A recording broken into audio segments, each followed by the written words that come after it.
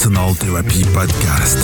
Hello and welcome back to the Arsenal Therapy Podcast. My name is Farhan, also known as Gunner since 96. And as always, joining me here this afternoon is Adam Keys.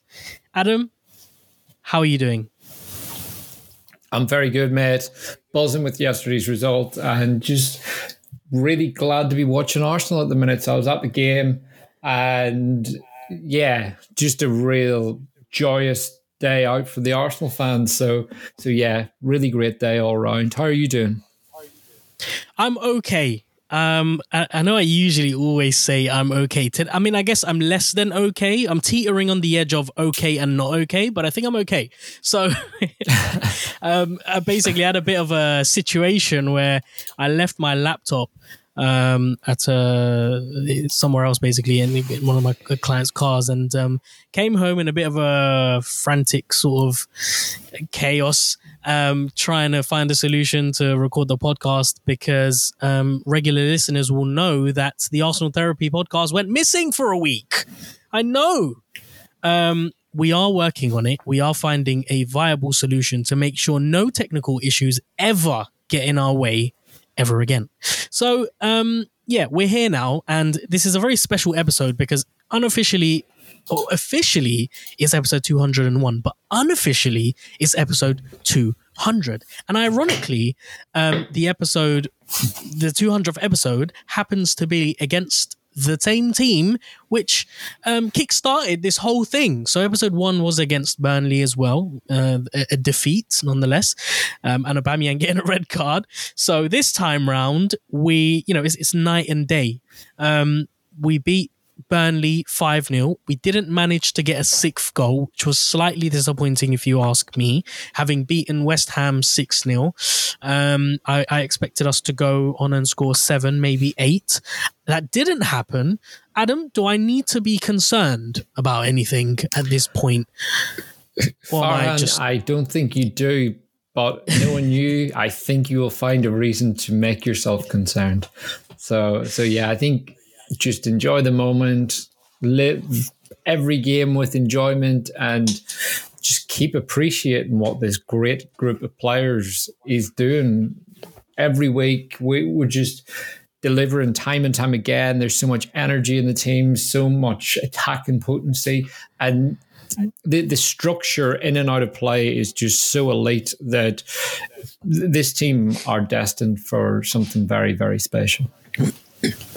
Yeah, I know on the group chat I was kind of, playing with the idea of winning a league title potentially, or being the form team in the Premier League at the moment, playing some of the best football we have done this season. I think ever since the Dubai training camp, we've looked like a completely different team. If anything, the Dubai training camp marked the beginning of what we hope to see at the start of the season.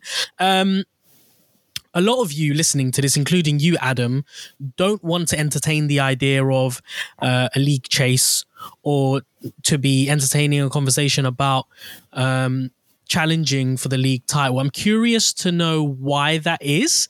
And is it because with 3 more games to go, we enter the final 10 games?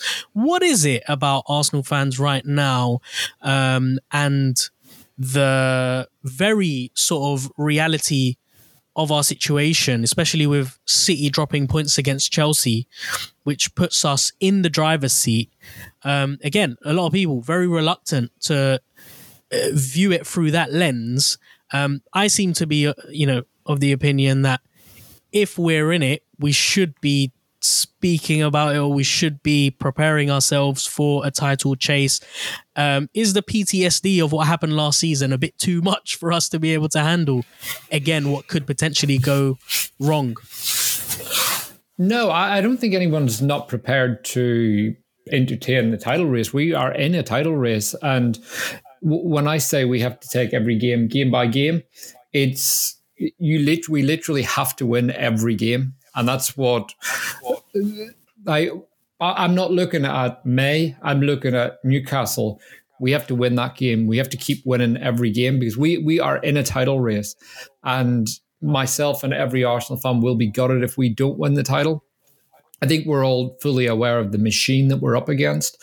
This is a Man City team that has won 5 of the last 6 titles, and it's just been an unstoppable force. The volume of trophies that they've won, that's what we're competing against, and we're also competing against a very, very good Liverpool team.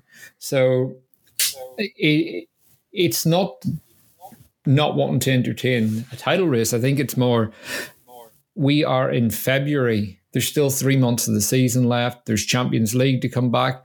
I think it's more, one, enjoying every moment, and 2, the pressure of the pressure's on to beat Newcastle next week, and then after that the pressure will be on again to beat Sheffield United, and then to beat Brentford, and that's the reality of where we're at. We have to win every game now, and I think the standards are so high, the expectations of the fan base are so high, and I think how gutted we are after any defeat or any draws now shows that everyone believes we're in a title race, and I think it has fully embraced that. I don't think it's PTSD. I think the reality is, if you want to mix it with the big boys and you want to play at the top, you have to win every game. You have to have those high standards, and that's just the reality of it. But it's not getting carried away, as opposed to not wanting to embrace a title chase. Well, the last 2 games certainly have shown a side of Arsenal to suggest that we have matured from the back end of last season. I mean, we're yet to approach those final 10 games. And I think this time last season, we were still high flyers, weren't we? We were still performing at quite a high, intense level. What do you think is different about us this time round at this particular point of the season compared to last season? I think we're a better team. I think that's a given. We are a better team. We're more mature. We've got more depth in the side. We've got more quality in key positions. I think the addition of Declan Rice, Kai Havertz, I think David Raya, although people won't want to talk about him, has brought a real calmness to the team now that he's finally settled in. I think Raya was someone who came in very unfortunate circumstances for himself and for Aaron Ramsdale. I think the reality is Arteta created a situation that he didn't really need to, and I don't think Arteta handled it well. So I think if he was more straight with Raya is being brought in to compete with Ramsdale for the number 1 shirt, it may have created less of a circus. Instead, we got all that nonsense about the substituting keepers and so on. But now that he's settled, he's brought a real calmness to us defensively. Our playing it out from the back, our control of games, a lot of that is coming from the back, and Ray is a big part of that. In midfield, we've got a big dual winner in Declan Rice. We've got another one in Kai Havertz. And the 2 of them are very, very level-headed players. They're both very calm.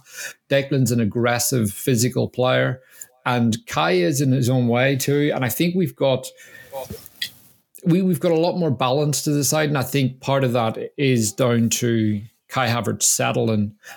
We didn't necessarily have that when he was learning the left 8 position, but all in all, I think we've added real quality in key positions, but there's also an element of maturity. We have grown. We've learned from last year's experience. And if you look at Saka, he's 22 years old.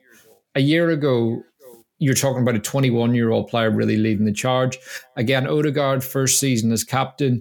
He's got another year's experience under his belt. Same with the likes of Saliba, Gabriel, Martinelli, and so on.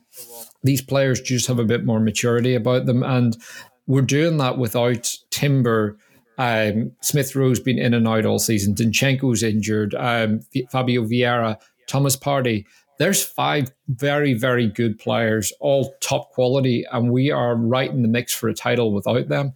Imagine what we can do if we get all of those guys fit for the running. So I think a big part of it is we are incredibly well organised. As a team, we're far better set up than we were last season. We're more unpredictable to play against. And off the ball, I think we're the best team probably in world football right now. A year ago, we were far from that. So I think all those factors coming together, that's what's really put us right in the mix for the title at this point. And I do think that we're going to get stronger in the run-in this year as opposed to last year where we just ran out of steam. No, yeah, I do tend to agree with you on the, mature kind of aspect of things. I think when we're looking at the way that we build up or the way that we attack or the way that we set up, there isn't one or two particular players that we have our eyes on like we did in previous seasons. I think that's the kind of key with this. Everything that we do is about focus. So when it comes to the pressure, I think you have to embrace that pressure of being a team that goes for the title. I don't think we can place too much pressure on this because I think no matter how much pressure we put on them, those players and Arteta will be putting far more pressure than we can imagine on the team as a whole. And I think the standards of the club, even if you look at things at 5-0 yesterday, Arteta's still glaring at them, still screaming at them, still demanding more. And that's the standards that exist within the club now. Whereas at 5-0, we're all having a party. Arteta's not doing that. Arteta's thinking, right, who can I get off ahead of Porto? Who can I get on that pitch and really get them to show me what they can do? And that's the standards that really exist at Arsenal now. And a few years ago, we just didn't have that. And I think even last season, we tended to get to maybe 2-0 up, 3-0 up, and we made it difficult for ourselves. The last 2 weeks, we've gone out and battered teams. We've got those 4th, 5th goals and the 6th against West Ham.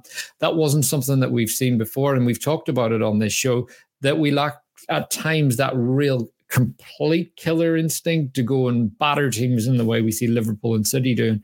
We're starting to get that now. And I think coming back to embracing the pressure, after West Ham, Saka said he couldn't enjoy getting his 50th goal for Arsenal because he had missed a couple of chances and he wasn't happy with his performance overall. Then against Burnley, after the game, he says that he's gutted that he didn't get a hat-trick. And he really wanted that third goal, and that hat-trick's going to come soon. So we're now seeing Saka, I think, go from a player that's heavily involved, scored a good number of goals to he's now ready to be that killer for us. And I think he's looking at Salah and thinking, right, Mo Salah's banging in 25 goals a season. He's been banging in, 12, 14 goals for the last few years. He's now got 12 league goals already. I think Saka's now looking at himself and putting himself in that 20 goal a season bracket. And that's his goal on a personal level. So all that feeds into embracing the pressure. These players just want to be better. And again, I think it's just, this is what it comes down to about enjoying the moment. We didn't have that a few years ago. Like, how many times did you look at the players and you just think, pull your socks up, go out, put a shift in. Like now we're putting in a better shift than ever before. And we're also playing unbelievable football. And it all feeds into each other, where every player on the pitch, you look at them and they're all doing their jobs. Like the days of an Aubameyang or an Alexis Sanchez or a Van Persie carrying the team, that's been and gone. We're not looking at individuals now. We're looking at team performances. And I've watched the game back, and it's actually unbelievable how good we are. When I watched the West Ham game back, it was the same. And same with Liverpool. I'm watching these games back and I proper nerd out about the details within the games. And it's a real joy to watch because the standards are just so high. And every player, like something goes wrong and it's the 89th minute, you're 5-0 up. Everyone turns and runs and chases. Like we couldn't even get players to run when it was 1 each and we were chasing the game at times. And again, this is what wins you titles. It's everyone pulling their weight, not just one or two players. It's the whole team all pulling in the same direction. Yeah, such an interesting point that you made there about, relying on single players who would carry the team. And, for a number of years, we would know what would be around the corner at the end of the season. The star player would oftentimes be sold, whether it was Fabregas, whether it was Van Persie, whether it was, whoever else might be the case. There was a whole list. I remember, Alexander Kleb entering his golden age and then leaving for Barcelona, and Vermaelen and Alex Song, these gems that we would sort of churn out. And now they're dotted around everywhere. So I'm really eager and keen to discuss this game. I know we didn't get to talk about West Ham. Maybe we can quickly touch on West Ham as well, because two very contrasting performances. I felt like against West Ham, it was very intense. It was very frantic at times. I felt like we were just almost in the playground having fun and just toying with West Ham. Against Burnley, it felt a little bit more regimented. It felt a little bit more controlled. We picked our moments and we picked them apart in those moments. So just quickly on the starting lineup then, because I know we don't usually talk about starting lineups much nowadays, but with Porto in the horizon, did you expect to see a little bit more, a few more changes in the starting lineup than what we're used to seeing? No, I'll be honest. I didn't expect to see anything other than what we saw. The thing that I was more looking at was the bench. I was more kind of interested in the players returning. I think we're at the point of the season where you don't rotate too much. You need to win every game in the Premier League. You need to win these games in the Champions League. And against West Ham, we took Saka, Declan Rice, and someone else off after about 66 minutes. So we had those players having their feet up for the last half hour, and we were able to give them a breather. We've had a week off. And a big part of it is getting a strong team out, getting the game won early. And that's what City do so well.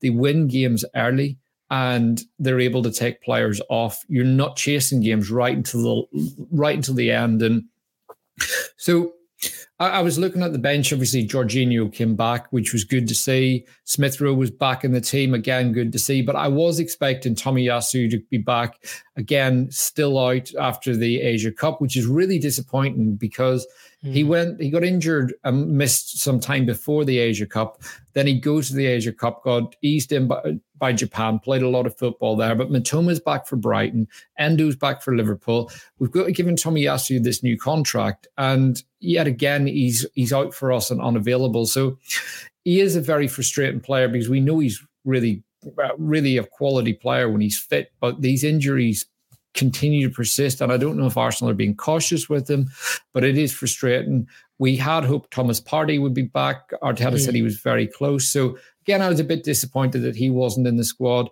and the same with Gabriel Jesus. I had expected him to be back because that's now 3 games he's missed since the Forest game. And he scored in the Forest game, had a really, really good performance, got man of the match in that game, and with a goal and an assist. And then he's out for 3 games again. And it's with Jesus, I think a lot's made of his goal scoring, but actually, I think if he was fit for a full season, he would score a pretty respectable number of goals while still being an erratic finisher. But the issue is he can't stay fit. You can't rely on a 9 that's missing as many games as he is. And I think that's 4 injuries he's had this season, and he's missed a lot of football for us. So with your question about the starting 11, I really liked it. I was really, really pleased to see Trossard keep his place because I think he's been excellent and I think he deserves to be starting. But yeah, it was more the bench I was looking at and thinking we don't have a huge amount on there, but turns out we didn't need it.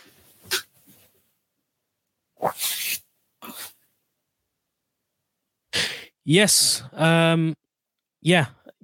I think I, for one, was expecting maybe a couple of changes. I mean, I do have one eye on the Champions League. Of course, we all do, but more so than ever before because I don't know. I feel like the majority of us are downplaying the importance of this fixture. It does almost seem like we're overlooking this first leg against Porto somewhat.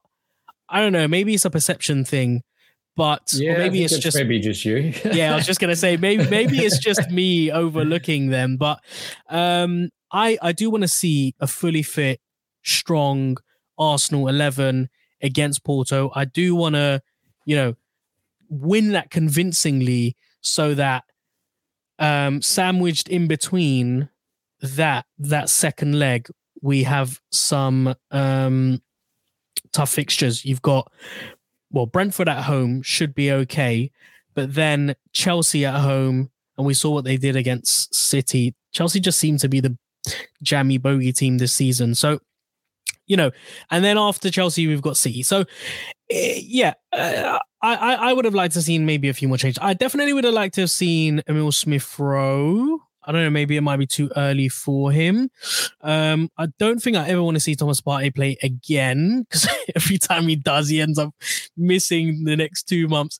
But yeah, overall, really happy with that starting lineup. So let's talk about the opening 10 minutes then, because an away game to Burnley is never simple.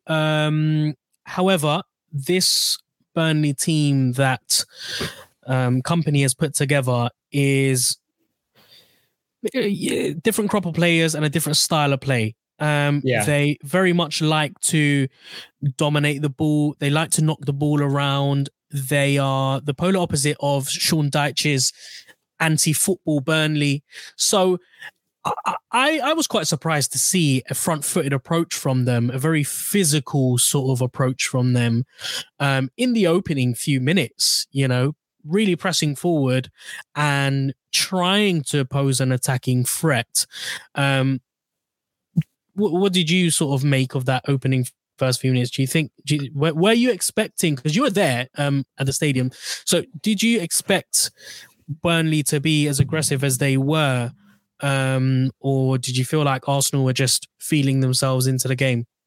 I didn't think Burnley were that aggressive. I think they came out, they established themselves. They played football. They were trying to get on the ball.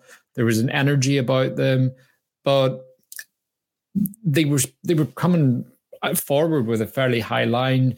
They were wanting to get on the ball. There was duels to be won out there, but all in all, I didn't think it was an aggressive game at all.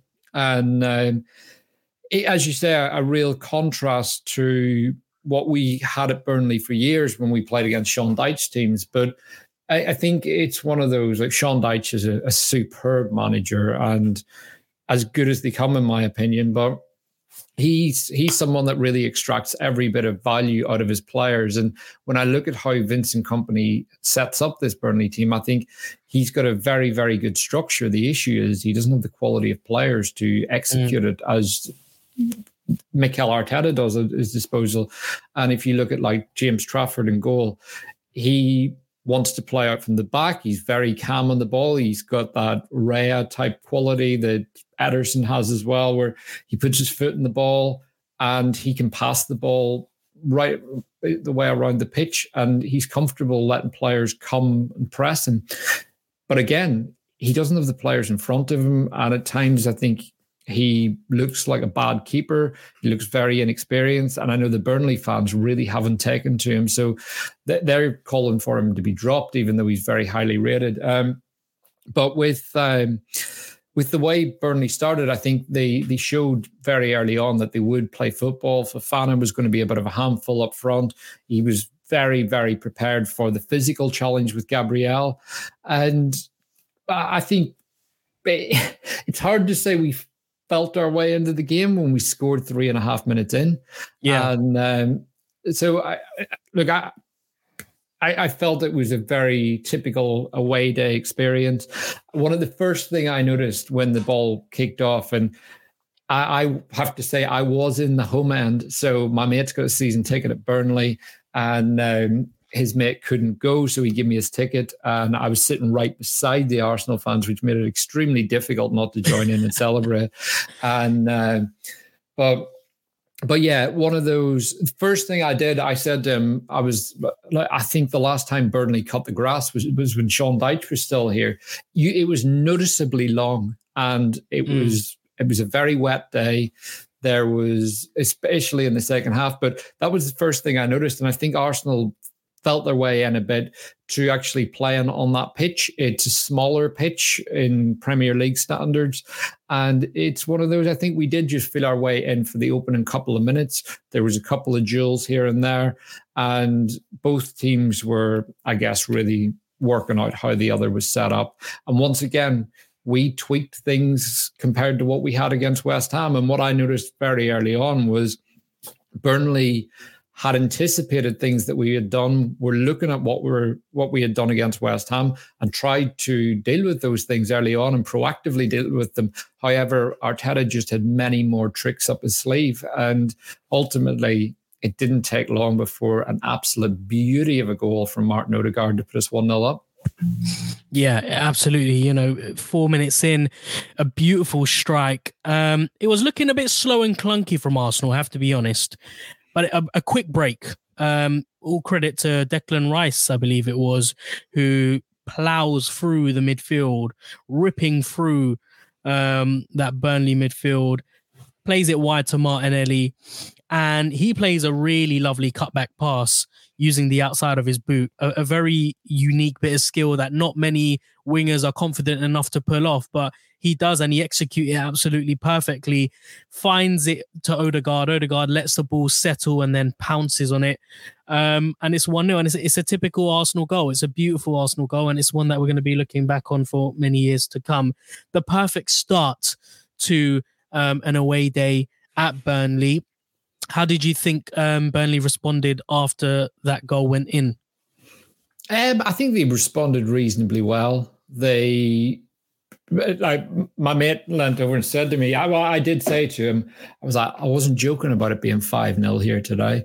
And he was like, mate, if we get away with 5-0, we'll have done well. But he said to me, he was like, watch this, we're going to lose our heads now. And they didn't. This is a very, very young Burnley team. And I felt that they reset themselves. Their shape was good. And their fans were getting very frustrated with them. And I think it's hard for Burnley fans because they've been used to watching Sean Dyche football for so long, which is very organised, win the second ball, hoof it long, get it wide, get it in the box.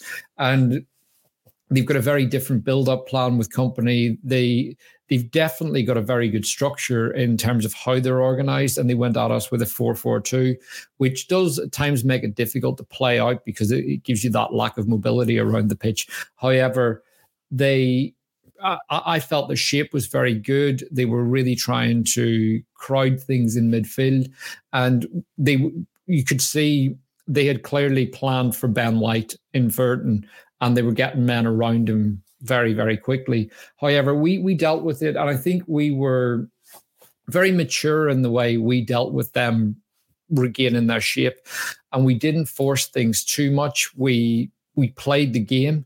We didn't go chasing that second goal straight away, and I think we just managed the situation very, very well. I think going 1-0 up, we knew they were going to have to come out a bit more than they were. It forced them into, I guess, abandoning any plans they may have had to play a low block.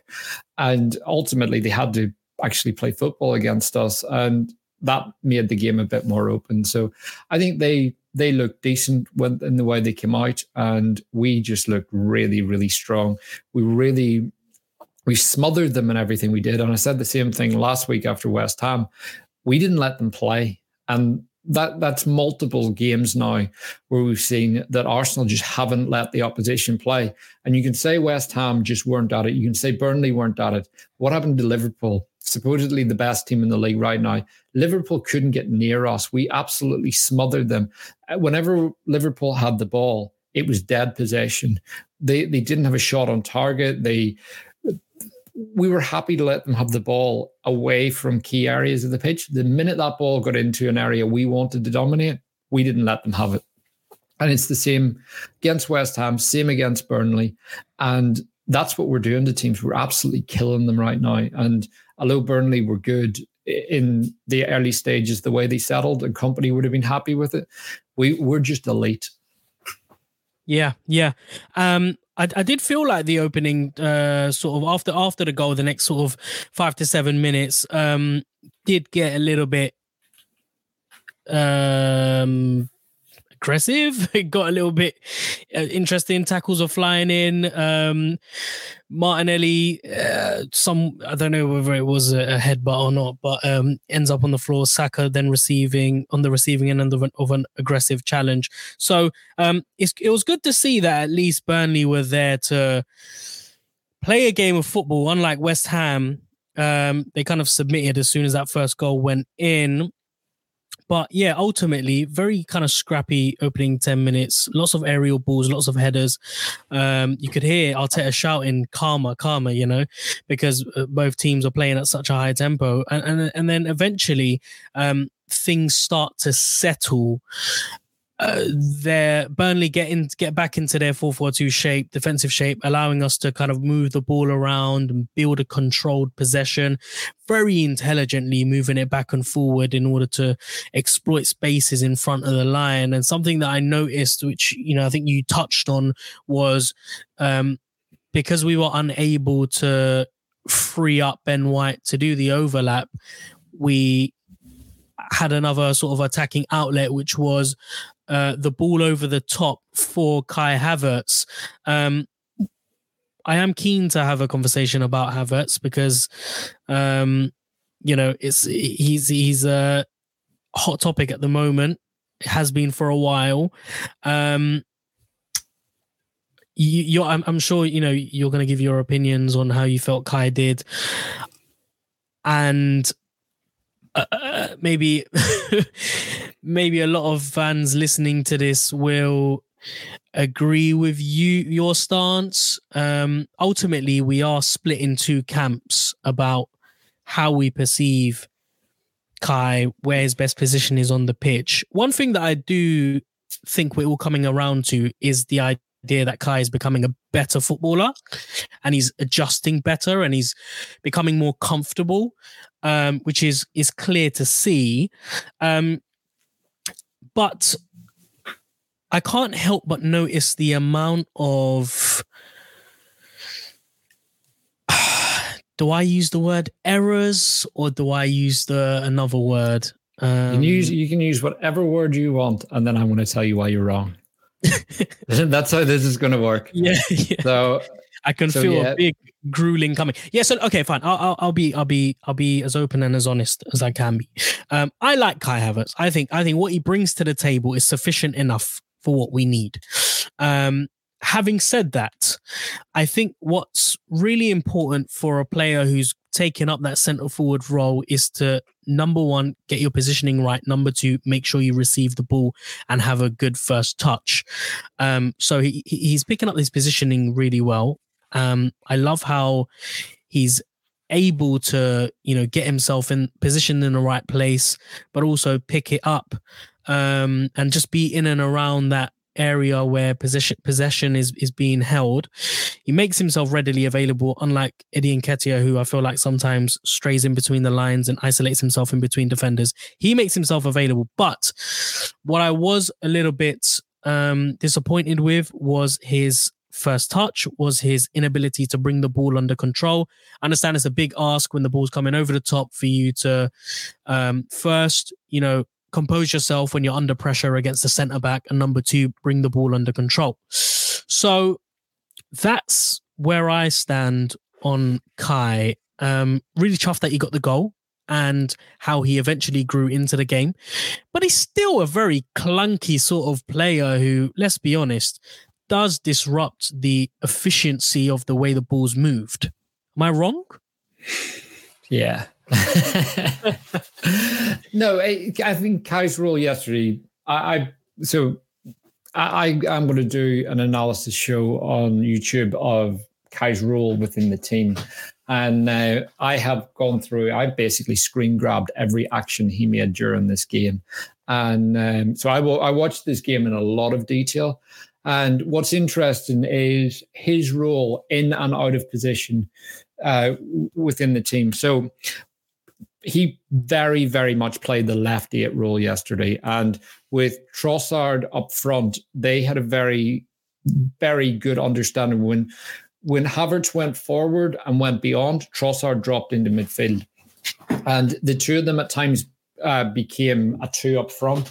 And out of possession, the minute we regained our shape, we went into essentially a double pivot at times when we went deep, with Havertz being in line with Rice at multiple times throughout the game. However, whenever we were pressing and we were playing higher up the pitch, it was very much a man-to-man press with Odegaard and Havertz really leading that, and Trossard going through the middle and chasing and kind of closing the keeper and the free man. And that led to us really being able to stop Burnley from playing. It led to a lot of turnovers in the middle of the park, and a lot of them quite high up. But on the ball, we also saw him actually progressing it very well. What's interesting is, because I listened to the commentary on Arsenal Player whenever I was watching the game back today, and they mentioned Havertz's first touch. So there was 3 instances where his first touch let him down. And considering the amount of people that talked about his first touch yesterday, I was expecting to have a kind of whole ream of notes of Havertz's first touch being poor. And actually, it was very good for a lot of the game. But there were a couple of big moments. So there was one, he tried a Cruyff turn, which was actually the right thing. It was poor execution. But it was also a very difficult one to pull off because he's running at full speed. Ball's coming across the edge of the box, and he needs to Cruyff turn and then play the ball into Martinelli or turn and shoot. So it's a difficult one to control. Then the one in the lead up to Trossard's goal, but actually it's kind of his position in there that leads to the goal. And then there was one other which I can't think of right now. But there was one, and it led to another chance. It was Trossard's fluffed shot. Ball came in, and he actually passes it to Saka, but I don't think he means that pass.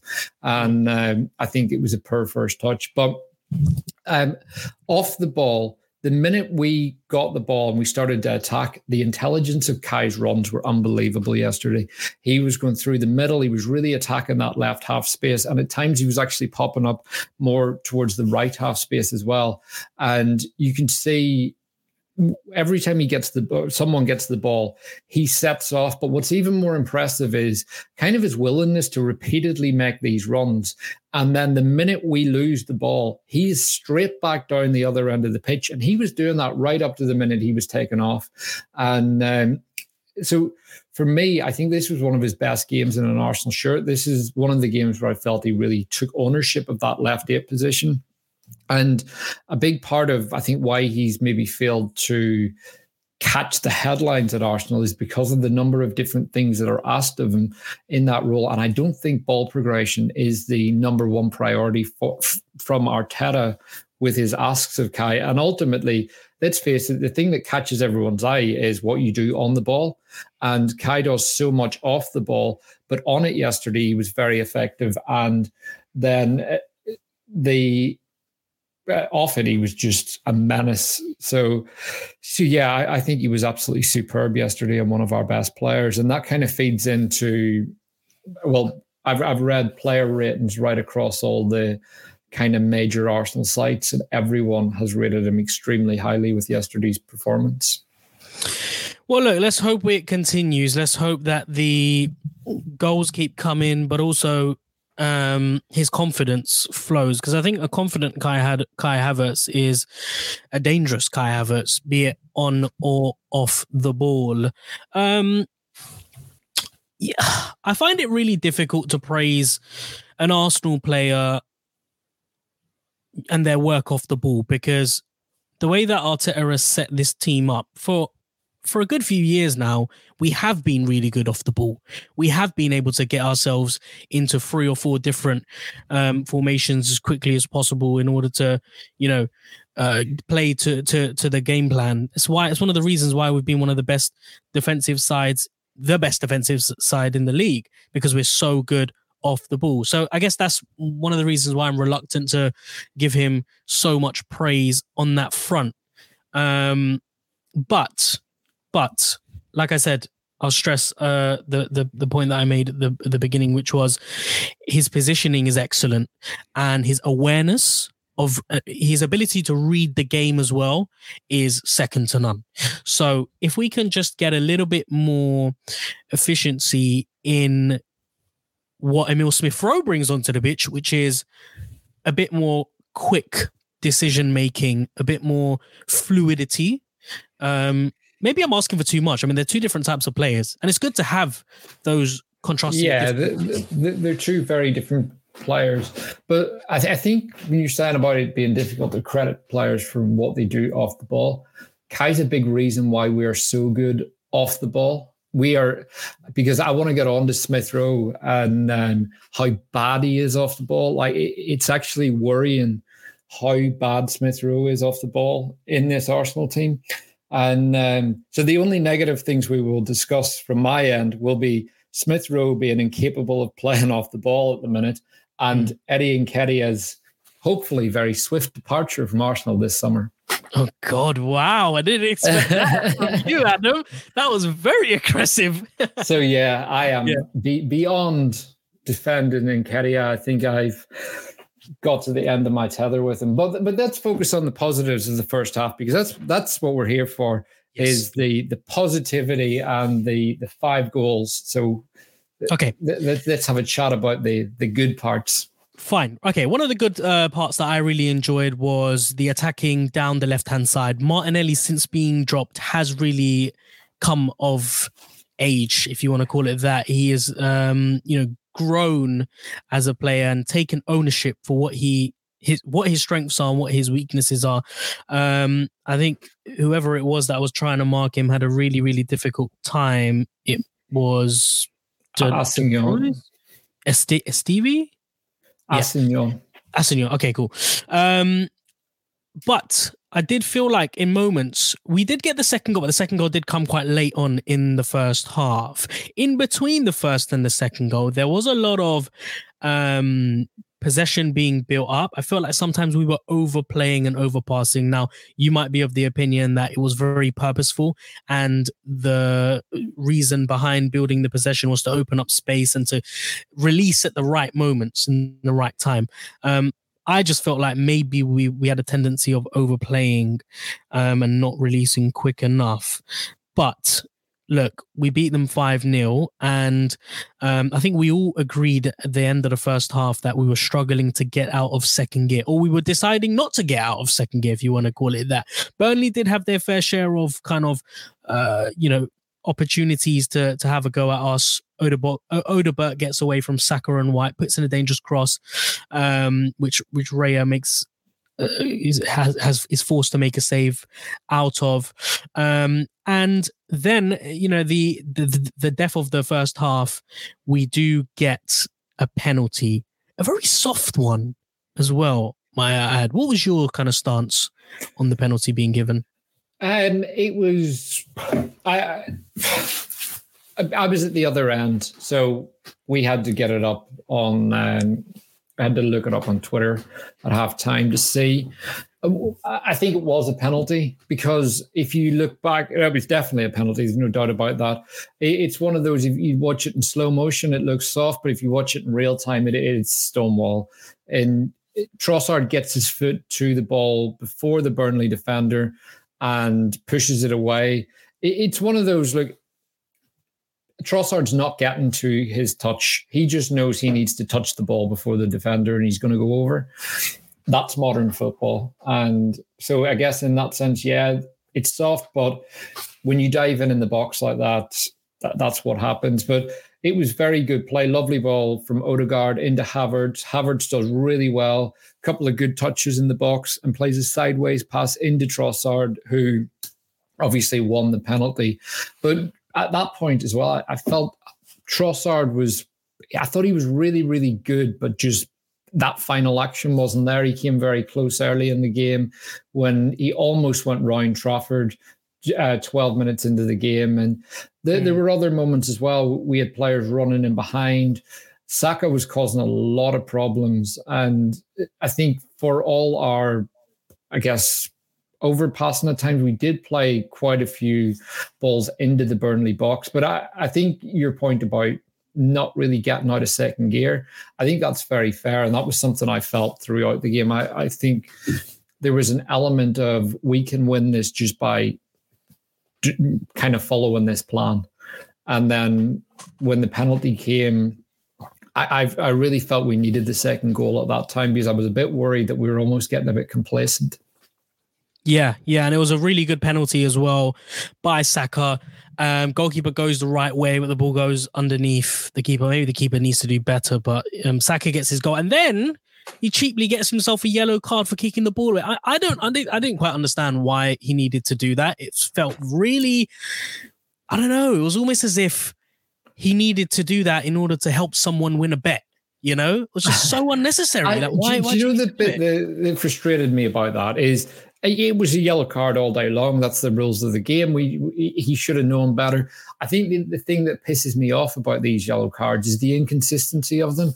It's like Saka's booked for that, but in another week, someone else won't be booked for that. And it's just, but yeah, it was stupid. And it's like, why have you done that, mate? You don't need to. It's a stupid yellow card. But yeah, after going 3-0 up, I think it was one of those that it was just a relief that we went 2-0 up. And I felt at that point, I was still adamant we were going to win 5-0. And I was right.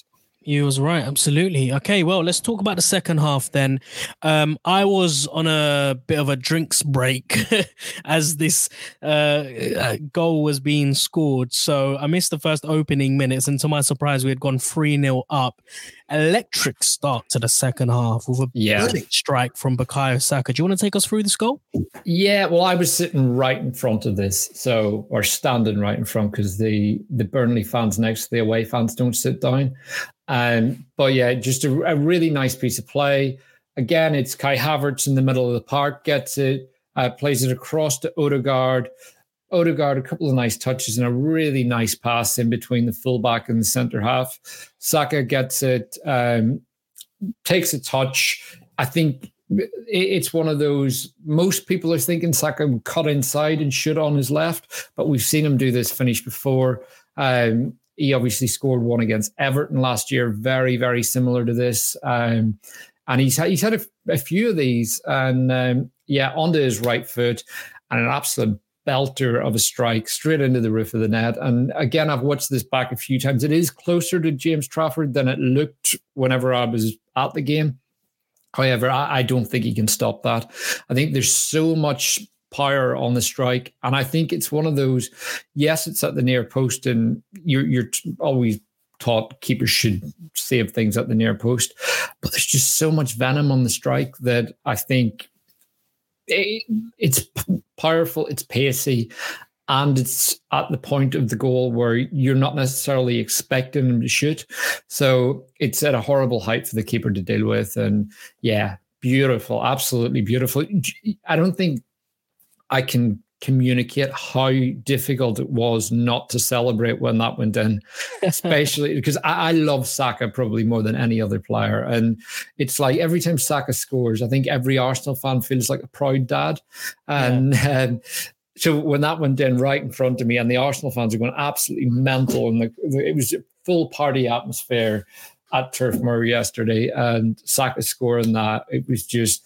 the Burnley fans around me all started streaming out of the ground, and they were just like, nah, not this again. And they just didn't come back. So at that point, we knew it was game over, but it was, let's get another couple of goals. And I want to talk about Martin Odegaard very quickly before we move on, because I felt like if someone deserves a lot of praise from that game, it was him. Very much Absolutely. Went under the radar because, you know, you had your superstars, your Sakas there. You had the Trossard goal, you know, trademark Trossard goal, and Havertz obviously splitting fans. But one player who really played at the top of his game and had that final bit of quality needed to get the ball in that area in the Burnley box was Martin Odegaard. And 9 times out of 10, every ball delivered, whether it was to Havertz or whether it's played to short to Saka or whether it was switched to the other side of the pitch to Martinelli. Oh, sorry about that. It was absolutely perfect. I mean, it seems as if that because he's been playing at this level for so long, we just don't really need to talk about him. But he has been, in my opinion, the single difference maker in midfield from a creative point of view. Yeah, from a creative point of view, I think that's bang on. And I was thinking about this yesterday, just like what he does on a pitch and how much we don't talk about what he and I was talking to my dad on the way home from the game, and I was saying to him, like, when he sees Odegaard play in the flesh, he's going to have a completely different understanding of like how good he is. And like that is one of those, when Odegaard's on song, it's just insane. And when you watch him in person and you're at a game, it's even better than it is on TV. He's one of those, the things he does and the ease of which he does these ridiculously difficult things is just insane. But what's really interesting about Odegaard is the new role that he's playing. He's playing much deeper in possession. And a big part of that is because Kai is running in behind and making those off the ball runs that we wanted to see from the left eight. And he had the most runs into the box last year.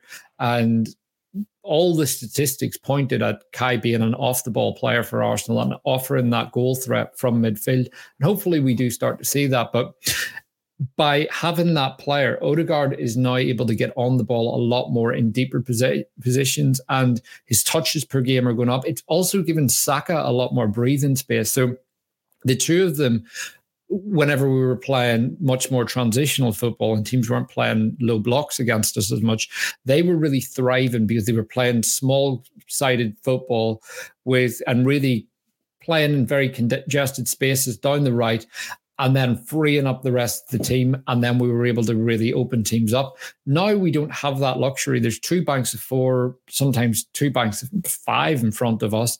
And when Saka and Odegaard play in a really tight space, they almost get on top of each other.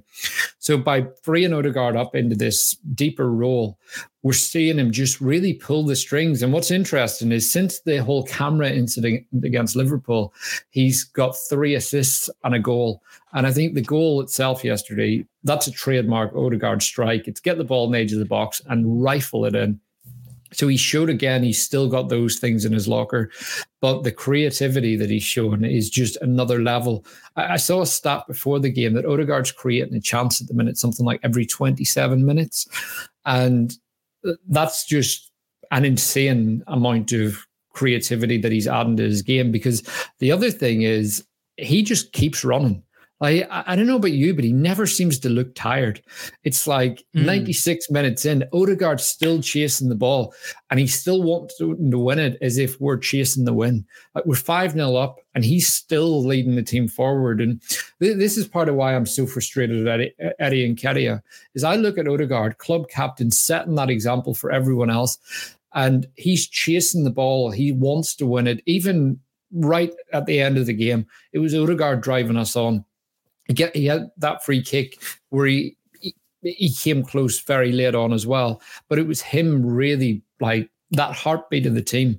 And that's why he's club captain. I know people talk about Declan Rice, but Odegaard is captain for a reason. The example he sets just how good he is. And I think the creativity that you mentioned, I think you really hit the nail on the head there with it's him in midfield that has really helped unlock us. And I think a big part of that is Arteta just tweaking his position slightly, and he's playing more of a Modric, Bernardo Silva role than he is a Kevin De Bruyne type role.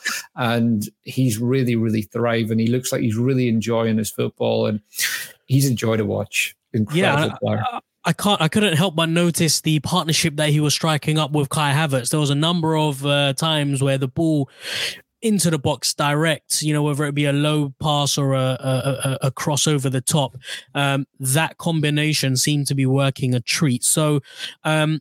It's very good to see us evolving in our attacking play. Once upon a time, we were talking about a trio of players who are moving around. Now we've got 2 or 3 different ways of attacking, whether it be down the flank using overlapping wingers, or whether it be direct balls into the box from the the flanks, or via Odegaard with those incredibly accurate sort of crosses. I'm very, very pleased to see Odegaard playing with so much confidence, and you don't really truly appreciate him until you watch him in the flesh. It seems that every time I go to watch Arsenal, he sticks out like a thumb. He's the one leading the press. He's the one with the keen eye to just know what he wants to do before he receives the ball.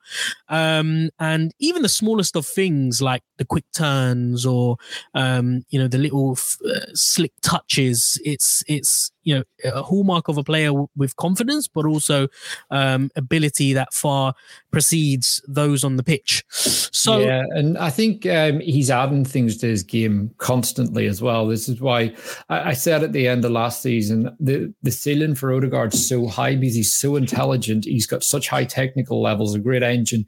But I think he follows Arteta's instructions to the letter. So things that maybe frustrate people about Odegaard, I believe a lot of them are instructional, because we're seeing him now being really creative, whereas he wasn't creating a lot when he was playing really high up the park. But one of the things I loved seeing, and it was something that I haven't seen a lot from him before, in the second half, there was a stage, Raya got the ball and it was a long throw and he put it out straight to Odegaard, really quick releases we've seen him do multiple times. And Odegaard took the ball in his left foot in his stride and drove forward. Usually we associate Odegaard with a player more gets the ball, takes a touch, cuts inside, and doesn't run, doesn't take the ball like at pace and travel with it. And they're small things that he's adding. And I just think if he keeps adding all these things to his game, we've just got a really special player that is probably going to keep getting better for the next 3, maybe 4 years. Yeah. No, absolutely. He hasn't hit his peak yet. Still a lot more developments to come, and it'll be interesting to see what happens with his role once other players are implemented into the system. As you said, we've still got Timber to come back. We've still got potentially Partey to come back as well. So, yeah, watch this space.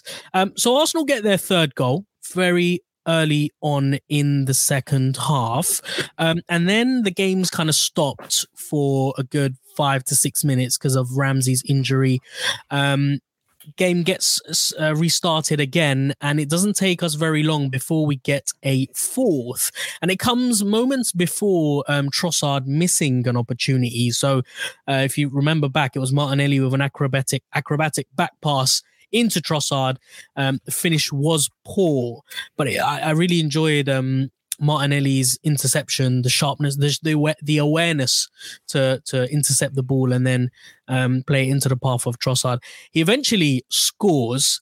It's a lovely ball into the box from Kivior, which was meant for Saka, but ends up passing him and Havertz into the path of Trossard and into the back of the net. Arsenal 4, Burnley 0. Now, Trossard continues to keep his place. I know this might change with Jesus coming back. Do you think our attacking football benefits having Trossard there as opposed to having Jesus playing as the central striker?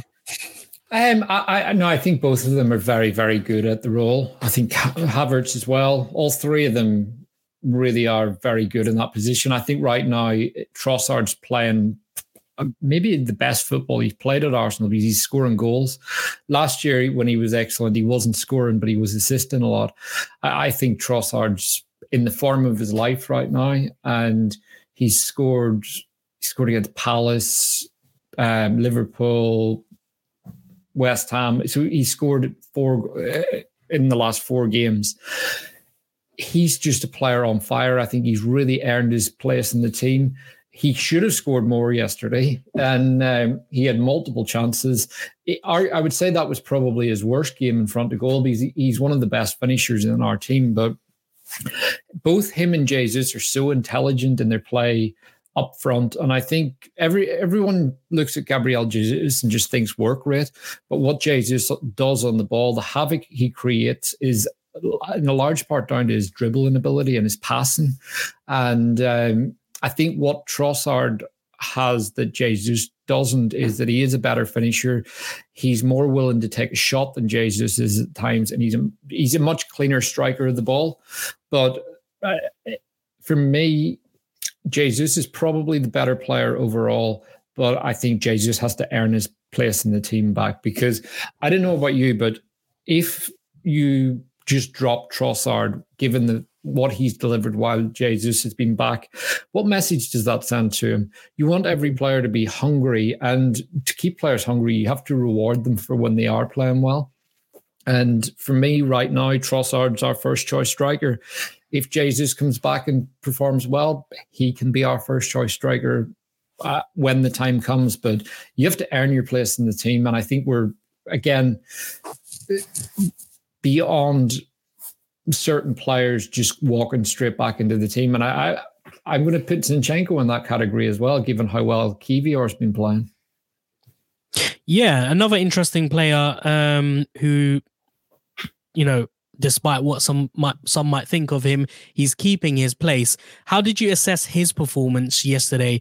I, for one, felt like it was a pretty standard performance. I don't think there was anything that really stood out for me. I still feel like he lacks the right type of quality needed to start for Arsenal, or even be on the bench. I know it sounds harsh, but I don't see him keeping his place when Timber returns. Having said that, though, he's one of those players who strikes me as someone who will evolve as his career progresses. I don't see him being a fullback. I see him more as a maybe a left. Did you say centre half? I would have said a left-sided centre mid, because he's so good technically, and he's really good at linking up play. I really enjoy seeing him getting into the thick of ball retention, passing it around, and the fourth goal where he essentially, it was his ball which found its way to Trossard. A number of times he's done this season, where he's in the latter stages of the pitch and he makes himself available, and he's not shy to get himself involved. Yeah, I mean, I thought yesterday was one of his best games that he's played for us. He had a really, really strong performance, and both defensively and offensively. But he did play for Spezia before he signed for Arsenal. His first year there, he did play as a centre midfielder, and then he moved back into a left-sided defender. So he's someone I'm still unsure about certain things about his game. One being aggression. I'm not sure he's got the natural aggression of a player to be truly elite, but I think he's someone that he's a very good player, and someone who's a very good player to have within the squad. He kind of reminds me of Laporte that played for City, and he's someone, like, he's playing out of position for Arsenal right now. He's performing very well, and he's someone, like, I think you have to look at kind of what players are doing as opposed to what they can't do. And I think he has benefited from Arteta probably making mistakes last season. So last year, Arteta got Tierney to invert at left back, which he very clearly wasn't capable of doing. And, well, not to a high standard anyway. And this year, Arteta got Kivior to invert, and he really struggled to do that role. He looked very, very kind of out of place within it. And even though he is a decent passer of the ball, technically he's fairly secure. That role is very, very specific, and you have to have very good turning ability and so on.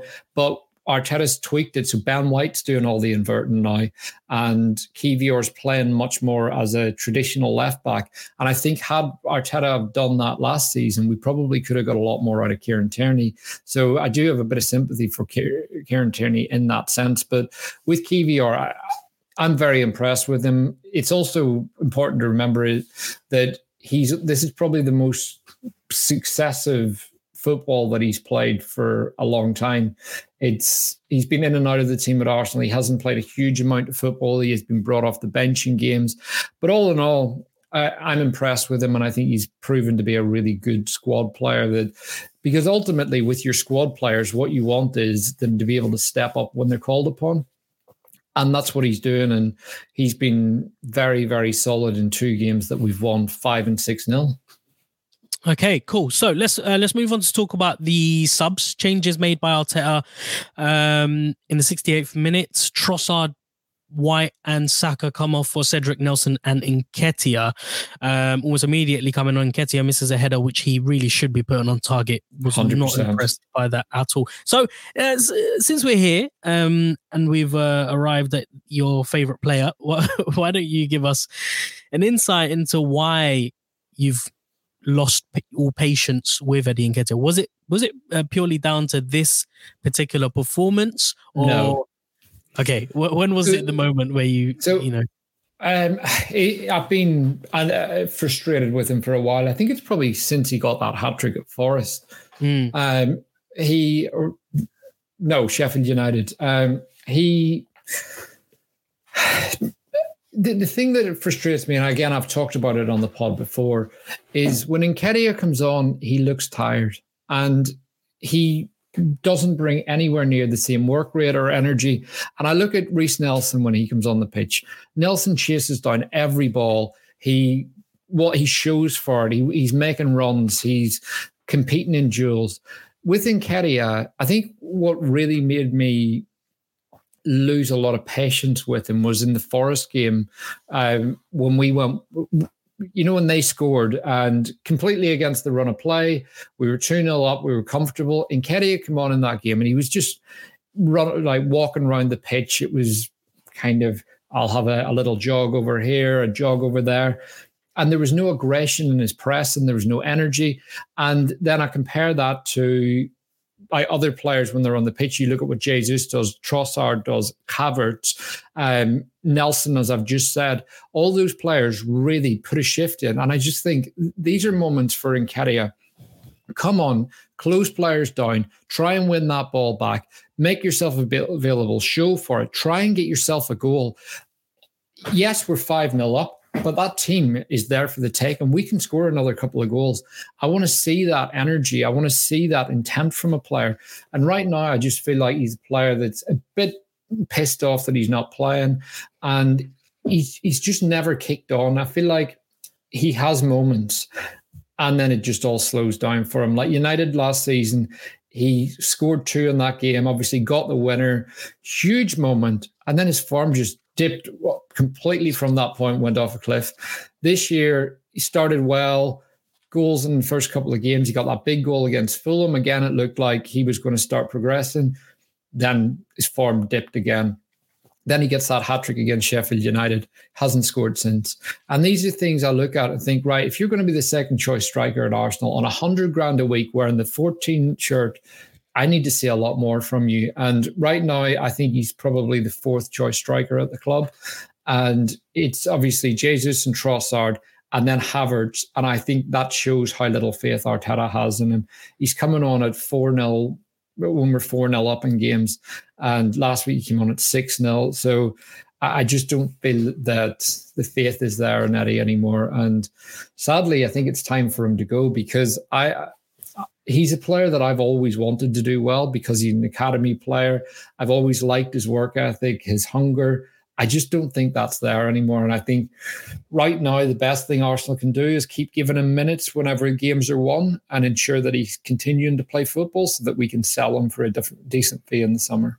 Yeah, and at this rate, surely he would know himself that it's the end of the line. I need to be playing for a move. But it's really surprising to see a player not. And I don't know. I mean, at this point, maybe I feel like maybe it is just the way that he is. Maybe that's just his playing style. Maybe his strengths are just that. He's not. Yeah.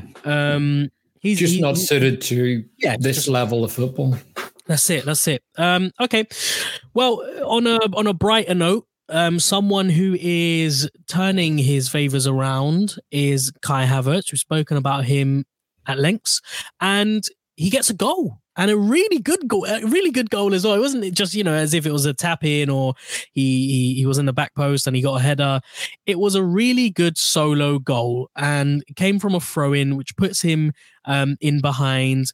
He still had a lot of work to do, to get himself in a goal scoring position. and he strikes and he scores. It was a really, really good piece of individual skill from him, and really chuffed for him. He looked really happy, and hopefully that should take him to another level. And I'm not sure, what the starting lineup will be against Porto, but boy, oh boy, that will be the game to really see that will be the game to show us, who is where, and some of the best versions of individuals. I very much expect to see Martin Odegaard at his best, Saka at his best, Martinelli at his best. So hopefully Havertz is also one of them who can use that goal to propel him into another sort of position. So look, Arsenal 5-0 up, very much cruising. The officials decide to add 10 minutes on understandably, for Ramsey's injury.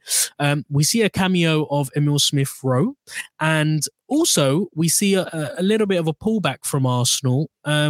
Something that I've noticed in the last couple of games is that, and I guess, and I know this, I guess this is a little bit unfair of me or anyone else to point out or maybe be critical of, is when you're 5 or 6-0 up, still having the concentration to see the game out. We're all human beings at the end of the day.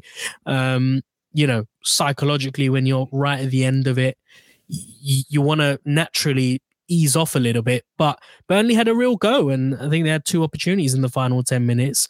Wouldn't have made any real difference, but ultimately we get the clean sheet. How much does that do for confidence going into the next few games, which are, difficult games? When we're looking at the final 10 fixtures, we still have to get through the next 3 in front of us, which is Newcastle at home, Sheffield United away, and Brentford at home. So 2 clean sheets, 11 goals scored. What do you expect to see, Adam, in those 3 Premier League games? 3 wins. So yeah, I think one of the things, so I don't know how much this has actually come across on TV. The rain was insane in the second half yesterday. So this was part of why I was so impressed with our second half performance. The wind and the rain at Turf Moor I got absolutely drenched coming out of the ground. I was still soaked kind of at least an hour later when I was driving home. And so I think we were playing against the conditions as well late on. And there is also, if you look at the players that came on, there's a huge drop off in quality. Cedric, the minute Ben White came off, you noticed a big drop off. But again, one of the things we need to give Arteta credit for, because it's something we've questioned him about before, is not taking players off. Today or yesterday, he took off Trossard, Saka, and Ben White after 69 minutes, got Declan Rice out of the game on 79 and Havertz off after 84. There's 5 key players that will all be starting against Porto, and they'll be fresh. And I think it's that obviously there is a drop-off from the likes of Havertz to Smith-Rowe, Saka to Nelson, Cedric from Ben White, and so on. But I think we managed it very well, and there's going to be some fresh legs ahead of the Porto game, plenty of time to recover, and that's a massive thing. So again, Newcastle next weekend is going to be a hard game, having had our first Champions League game in 2-3 months. So yeah, but I do fully expect us to win our next 3 league games and hopefully put at least 6 past Sheffield United, because they're a very bad side. Okay, well, only time will tell. And yep, as you said, we're back in the Champions League. A very, very important game against Porto, the round of last 16, where Arsenal hope to progress into the quarterfinals, and we will be speaking about that game once the final whistle blows for that. But for this episode, unfortunately, it is time for us to say goodbye. I do want to say a massive thank you to everyone who's listened up until this point. Thank you very, very much. I know the last few weeks have been been a little bit different with me not being on the show and not being able to release last episode as well. But we're going to be making some big changes to the podcast in the next few weeks. So stay tuned for all of that. If you did enjoy this particular episode, please do make sure to leave us a 5-star review on Apple Podcasts and Spotify. Let us know what you thought of the show by reaching out to us on Twitter. You can find us over there at Arsenal Therapy. You can also find Adam over there at AdamKeys_Monty, at ATP Monty, and you can find myself over there at Gunner Since 96. As always, we'll be back in the next few days to give you your usual weekly dose of Arsenal therapy. But if you can't wait until then, make sure to head over to the Arsenal Therapy YouTube channel for the 15-minute show and the preview show. Adam's been doing some incredible work over there and things are really picking up. So make sure that you subscribe to the channel and make sure you tune into those shows as well. But until then, take care, have yourselves a lovely week, and we'll speak to you soon. Thank you very much. Bye-bye.